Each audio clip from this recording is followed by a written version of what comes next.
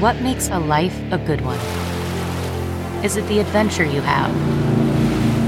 Or the friends you find along the way?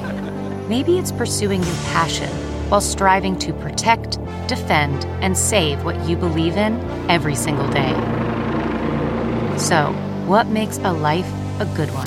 In the Coast Guard, we think it's all of the above and more, but you'll have to find out for yourself. Visit gocoastguard.com to learn more. Tips for improving your posture. I'm Dr. Travis Stork, ER physician and host of The Doctors, and these are the doctor's orders. Slouching is a bad habit that can lead to an unhealthy body. When you slouch, the extra weight of your head does put added stress on your body, which can lead to shoulder and back pain. If your spine is not aligned correctly, it can even decrease your lung capacity. So in order to maintain proper posture, focus on exercises that strengthen your abdominal and lower back core muscles.